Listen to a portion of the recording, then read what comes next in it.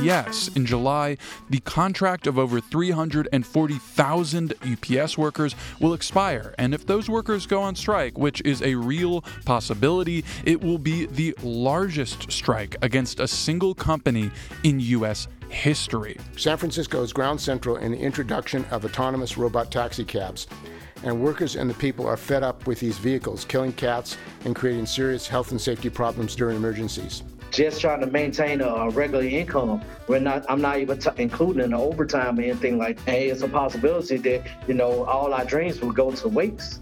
We just can't lose any more employees at Clark. We literally are working with a skeleton crew, both faculty and staff. You're listening to the Labor Radio Podcast Weekly. I'm Chris Garlock. Contract talks covering hundreds of thousands of UPS workers broke down on Wednesday, and more than 340,000 Teamsters are now staging practice pickets across the country. On the Upsurge podcast, we find out where UPS fits into the logistics revolution in global capitalism and what it might mean for building worker power. Next, we go to San Francisco, where Work Week Radio reports on a rally that united taxi drivers, Uber, and Lyft drivers. They're all worried about robot taxi cabs, which they warn pose a threat to safety and jobs. Memphis is our next stop, as workers at IFF, International Flavors and Fragrances, talk to the BCTGM Voices project about why they've been out on strike since June 4th. BCTGM Voices is the podcast from the Bakery Workers Union. If it's anything like mine, your email inbox is probably crammed with messages asking you to sign an online petition, write a letter, or show up at an event. Does it really matter? On the Working to Live in Southwest Washington podcast, we find out how messages like these helped save jobs at Clark College and why the smallest actions can make a big difference. That's all ahead on this week's edition of the Labor Radio Podcast Weekly. Here's the show.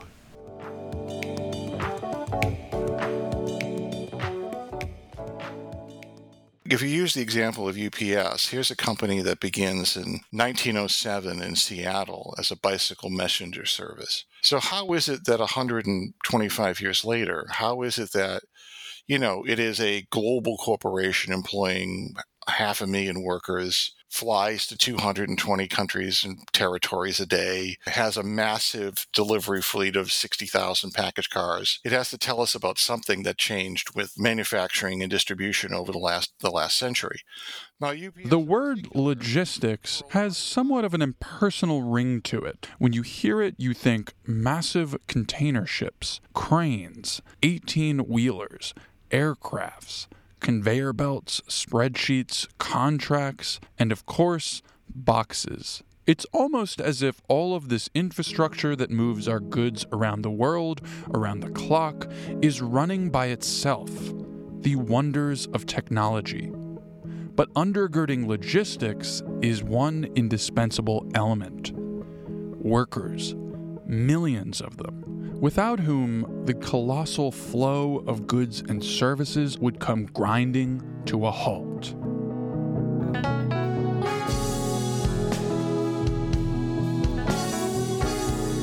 Hello, my name is Teddy Ostro. Welcome to the Upsurge, a podcast about UPS, the Teamsters, and the future of the American labor movement. This podcast unpacks the unprecedented labor fight this year at UPS. In July, the contract of over 340,000 UPS workers will expire, and if those workers go on strike, which is a real possibility, it will be the largest strike against a single company in U.S. history. The Upsurge is produced in partnership with In These Times and the Real News Network.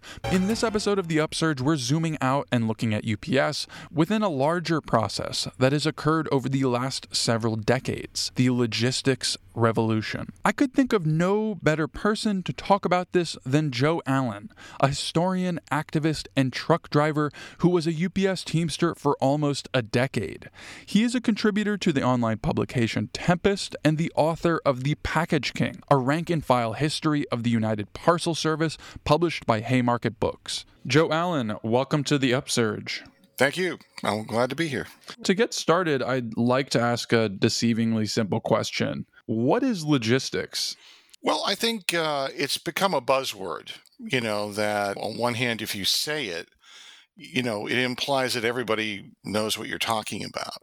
And to some degree, the idea behind it is pretty simple and pretty basic. In its most simple form, it's, how do you get goods that are produced to consumers? I mean, from the plant, the manufacturing facility, to the people who have bought it at the end of the day. And that's still, in some sense, the basic idea of logistics. Though for some people, at least, it has a kind of military ring to it, like it always did. And that's not an accident. But I think the modern discussion of logistics is on a much grander scale. It really is talking about the organization of entire supply chains, which has occurred for two reasons. One, technological changes, that is, modern air fleets, containerization, the vast expansion of ocean transport, the vast expansion of trucking. I mean, all these things come together, but it also means a kind of reorganization of production that allowed for the emergence of, in particular, these kind of enormous retail giants. Walmart being the kind of trendsetter for this, starting in the late 60s through the 70s, and then, becoming a massive corporation during the course of the 1990s, being one of the largest private sector employers in the country, which it remains today. And of course, Amazon, which is both, brings together both being a delivery company and a retail operation at the same time. The industrial working class and the industrial labor movement, which went through from the 70s, really through the late 90s, went through this gut-wrenching changes where unions such as the old Teamsters and the UAW and the steel workers and, related industrial unions who were seen at the heart of the industrial working class really were hollowed out by those vast changes in production in particular. And now we've seen, a kind of regrouping of industrial workers in large workplaces, particularly in the big distribution companies like Amazon or UPS. So the potential for building a new industrial labor movement is here. The question is, can it be done by the existing unions, or do themselves have to be really changed fundamentally to take advantage of it, or do we have to create new ones? Most of the modern big, transport and retail companies are non-union. The older logistics industry, waterfront, rail, are union. They're highly regulated, but they're union. Most of the current modern ones are non-union. So UPS inhabits this kind of odd space of both being one of the great benefactors of deregulation and being a unionized company at the same time. And so, what this means politically is that within the Teamsters, they've become a kind of union within a union. Right now there are anywhere from 330,000 to 350,000, depending on seasonal fluctuation, UPSers who are members of the Teamsters Union. The Teamsters have about 1.2 million members. So over a quarter of the union are UPSers in some sense. Unfortunately, the Teamsters have had a cooperative relationship with the company. So in exchange for concessions, particularly, the difference between the pay for part-timers and full-timers, and part-timers still make up nearly 2/3 of the workforce, they've helped subsidize the massive growth of UPS at every stage of the way during its modern history, and I mean that from the 1980s onward, really quite at the expense particularly of part-timers in terms of wages, but also in terms of the working conditions that, whether you're full-time or part-time, are quite horrendous and exploitative. You look back, and you go in 1968, UPS delivered more parcel posts in the post office. It had about 100,000 employees at the time. When Ron Carey, led the strike against UPS in 1997, there was 185,000 Teamsters went out on strike. Here we are, 25 years later, quarter of a century later, and despite all the talk of technology and replacing workers, there are something like 330,000 to 350,000 workers who are members of the Teamsters Union at UPS. So, I think that the potential power of workers to shut down UPS. One has been demonstrated, though it has been muted and underused. And we'll see come July 31st whether it's used for the first time in the modern history of UPS, which I mean modern may now mean since 2000. The labor movement is just not about wages and working conditions, but it's also about fighting racism and sexism and fighting against anti-immigrant bigotry or transphobia. And there's just too much of the labor movement will either kind of sign off on, yeah, we're all for the fight for the right things, or they'll completely ignore those things. But those are the things that actually divide and potentially can unite workers on a daily basis in a workplace. And that lack of imagination, that lack of politics is still kind of, marginal to the labor movement right now. And I think that's one of the things that has to change. Joe Allen, thanks for joining me on the Upsurge. Thanks a lot, Teddy. Glad to be here.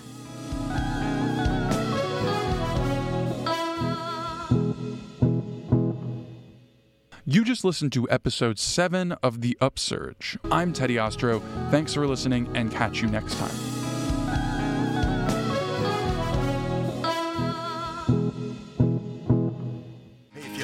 Underneath the bridge, man, all roads lead to home.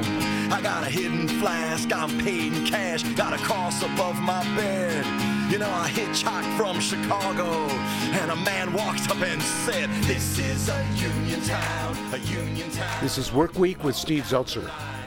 This week we'll hear about the proposed introduction of 200 autonomous robo-taxis in San Francisco by the California Public Utility Commission.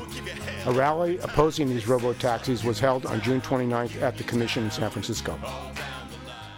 San Francisco is ground central in the introduction of autonomous robot taxi cabs, and workers and the people are fed up with these vehicles killing cats and creating serious health and safety problems during emergencies. The billionaires who run the city and the state government took away local control of these vehicles from the cities, including San Francisco, and put it in the hands of the California Public Utilities Commission. They were planning to allow 200 robot taxis to operate in San Francisco 24 hours a day with a vote on June 29th, but the vote was postponed to July 13th. However, taxi and Uber Lyft drivers rallied in San Francisco at the CPUC. Stop the robos now! Stop the robos now! Stop the robos now! First of all, this with thousands of taxi cab drivers and Uber Lyft drivers out of work. There's been no study about the effect of AI, driverless cars, and the cost to the people of California and San Francisco. Second of all, it's an environmental crisis. Already these cars, remote control cars, have stopped in the middle of the road during emergencies. They stopped in fog. They're not ready for the streets. They're dangerous. And the technology is being introduced in San Francisco, and it will spread to Los Angeles and New York if it's allowed. There is no real education about the effect of AI. The writers are on strike now in Los Angeles because AI threatens to destroy their industry. We need to put a halt to this. We need to say that if new technology is going to be introduced, the effect on workers has to be of prime importance. And our first speaker today's rally is Mark Gruberg. He's with the Taxi Cab Workers Alliance. You've certainly seen these cars around town. They're all over the place. They've been doing it for years. But lately that's changed because for the longest time, these cars were circling around with drivers in the driver's seat, ready to take over. And very often they did have to take over. Lately we have seen these vehicles exploding across the streets day and night without drivers. So I ask a question.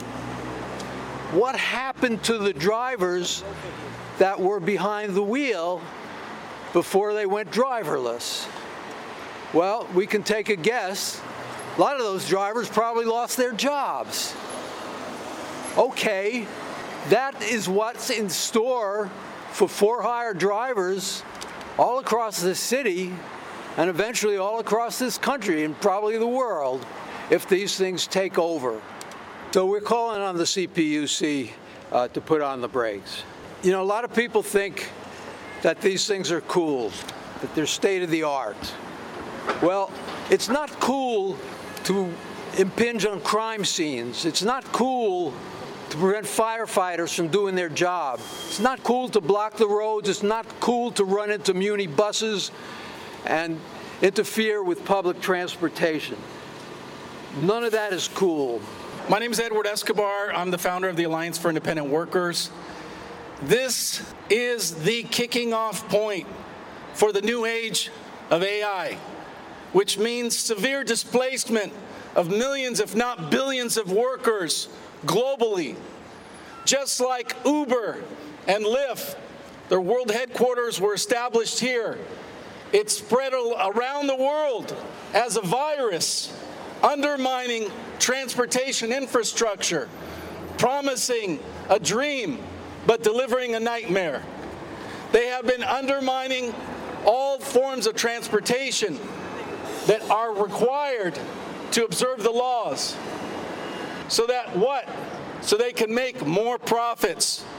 We're talking about profits over people. That is what we're talking about. That's all that matters. We say to the CPUC, do your job for the people, not for the private corporations looking to exploit workers. This is not a future that we have that's going to be available for the future of work. Where are the rights of the workers?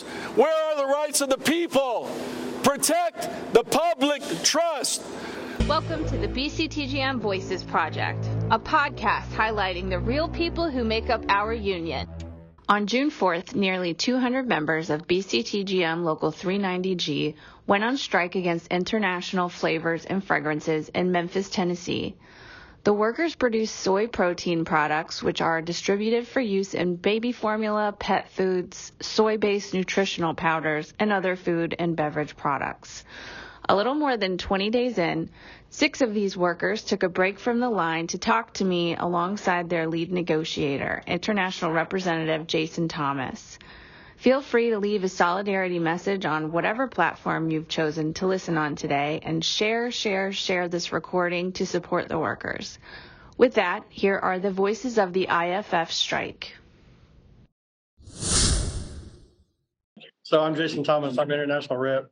I was also the lead negotiator for this group. Yeah, my name is Cedric Wilson. I'm the president of the union, and I'm currently a dry operator in the MS2P unit. That's called the Memphis phase. My name is Zandra Lee. I work in the lab.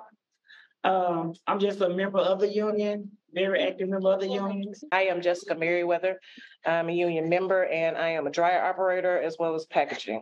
I'm Bob Thompson, lead lab specialist, union member 1 year, and I've been with the company 22 years.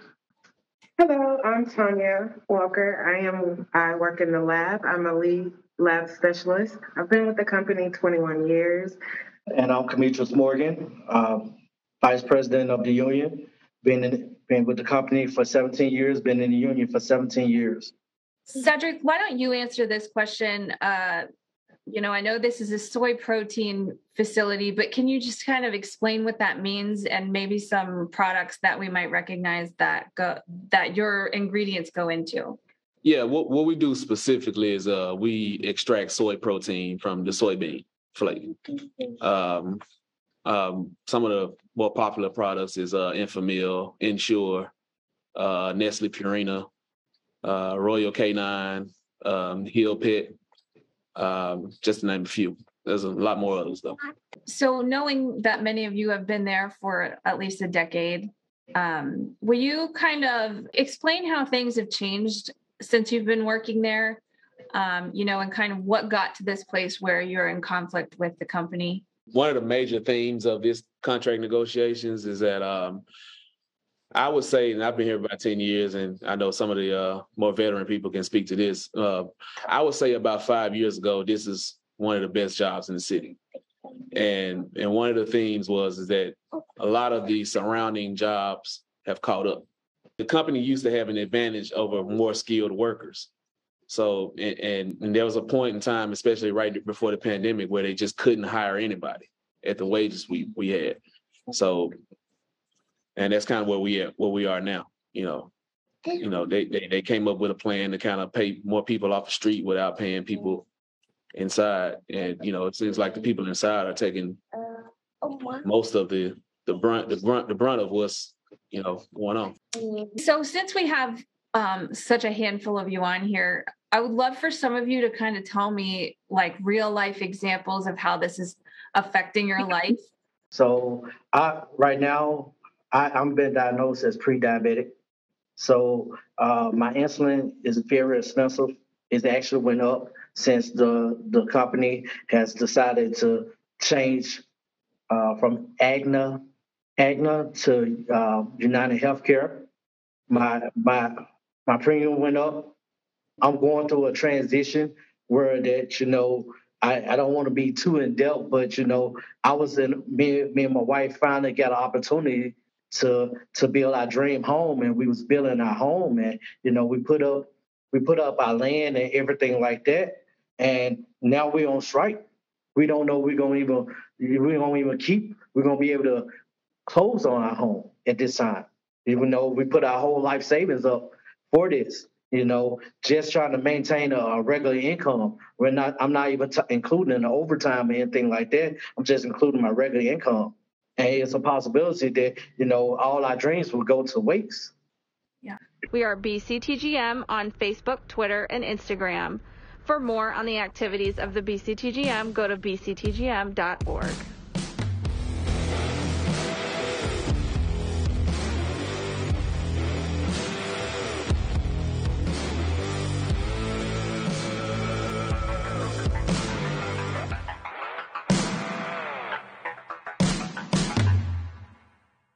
Hello, working people of Southwest Washington. Yeah, that's the stuff. You're listening to episode 37 of Working to Live in Southwest Washington, produced by the Southwest Washington Central Labor Council. We're also a proud member of the Labor Radio Podcast Network, with 200 radio shows and podcasts for working people just like you. Find out more about the network at laborradionetwork.org. Speaking of online petition sites, I don't know about you folks out there, but I get a lot of email, a lot. And a lot of that email is about causes I believe in. There's a bunch of messages that are asking me to sign a petition or show up at a meeting or write a letter about a certain issue. And I think a lot of us, after we get about 20, 30, 50 of those a day, start to wonder, is it really worth it? If I actually click this button, is it going to do anything? What's the point, right? Well, we've got two people here with us today who have a little experience about this, and they can tell you whether it's worth it or not. Let's welcome Courtney Braddock, WPEA steward at Clark College. Thanks for joining us, Courtney. Happy to be here. And returning to the show, our friend Suzanne Sutherland, president of the Clark College Association for Higher Education. Thanks so much for joining us again, Suzanne. Thank you for having me. Hello, brothers, sisters, and siblings of Southwest Washington. So, Courtney, Suzanne, recently your two organizations at Clark College put out a call for support to our community in Southwest Washington, right? What was going on at Clark College that you were asking for support for?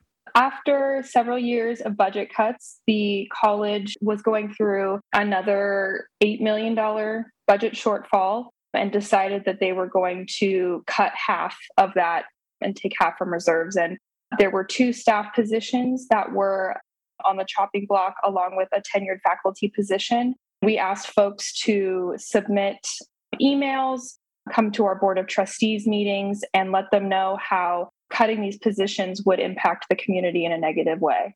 Well, before we get into sending those emails, you just used some language, Courtney, that I think might benefit from a little definition. You said that there were a couple of positions, but there was also a faculty position. What are those exactly? What's the difference between faculty and these other positions that we're talking about? That's a great question. I represent classified staff at Clark College, so we have a whole host of departments that we represent, from custodians, security, accounting, all these different staff members who assist and do a bunch of different jobs at the college. The 2 positions that were going to be cut were a emergency manager and our architect. And then I know Suzanne has more information on this tenure faculty position. Right. Yes, the Clark College Association for Higher Education, CCAHE. We represent the faculty at Clark College, and that includes the professors, both part-time and full-time, as well as the librarians and the mental health counselors. One of those mental health counselors was one of the people who the college was proposing to cut. And it doesn't take a lot of thinking to realize, wow, cutting a mental health counselor right now in any institution, especially an education institution, just seems like going in the wrong direction, right? If we're really about serving students at Clark, we should be increasing mental health support like many of the other CTCs. So we were not only facing losing a tenured faculty, which, tenured faculty, they've been made a commitment by the college to have an education position for life. So trying to cut one of those positions, as well as that position being one that was essential in helping students, it was really critical for us to get together and try to fight that cut, as well as the cuts to staff. I understand what you're saying, and nobody wants to lose their job, but aren't we really just talking about 3 jobs here compared to all of the other employees at Clark College? Why was it so important to fight for these 3 jobs? I know with our staff positions, we've seen a whole host of cuts over the last few years, and that means that positions were taking on more work. We heard directly from the mouths of the administration that other people would be taking on this work, and we knew how detrimental that would be to the health of the community, the health of the college, and our students. Courtney's talking about outsourcing. They were literally going to be skimming, giving the architect positions work to an outside agency. That alone is enough to fight. But, Courtney has a really great point. We've already had so many cuts. Through the pandemic, we saw so many of our part-time faculty lose their part-time positions. And what that means is more work for everyone who's left behind. And when we do allow one, even just one represented employee to be cut, we're sending a message that it's okay to cut union jobs. We can't afford to lose any more employees. It's impacting our students' experience at Clark College. I mean, that's irrefutable. So it sounds like just 3 positions, but who's going to do that work? And then how is that going to trickle down to the students? So thank you so much for joining us, Suzanne Sutherland, President of the Clark College Association for Higher Education, and Courtney Braddock, WPEA Steward at Clark College. Thank you. And thank you, working people, for joining us on another episode of Working to Live in Southwest Washington, produced by the Southwest Washington Central Labor Council. And that's going to do it for this week's edition of the Labor Radio Podcast Weekly. Just a very small sample of the amazing programs aired recently on some 200 labor radio and podcast shows across the country and around the world. They're all part of the Labor Radio Podcast Network, shows that focus on working people's issues and concerns. We have got links to all the network shows, laborradionetwork.org. You can also find them. Use the hashtag LaborRadioPod on Twitter, Facebook, and Instagram. Labor Radio Podcast Weekly, edited this week by Patrick Dixon. I produce the show, and our social media guru, as always, is Mr. Harold Phillips. For the Labor Radio Podcast Weekly, this is Chris Garlock. Stay active and, of course, stay tuned to your local Labor Radio Podcast show.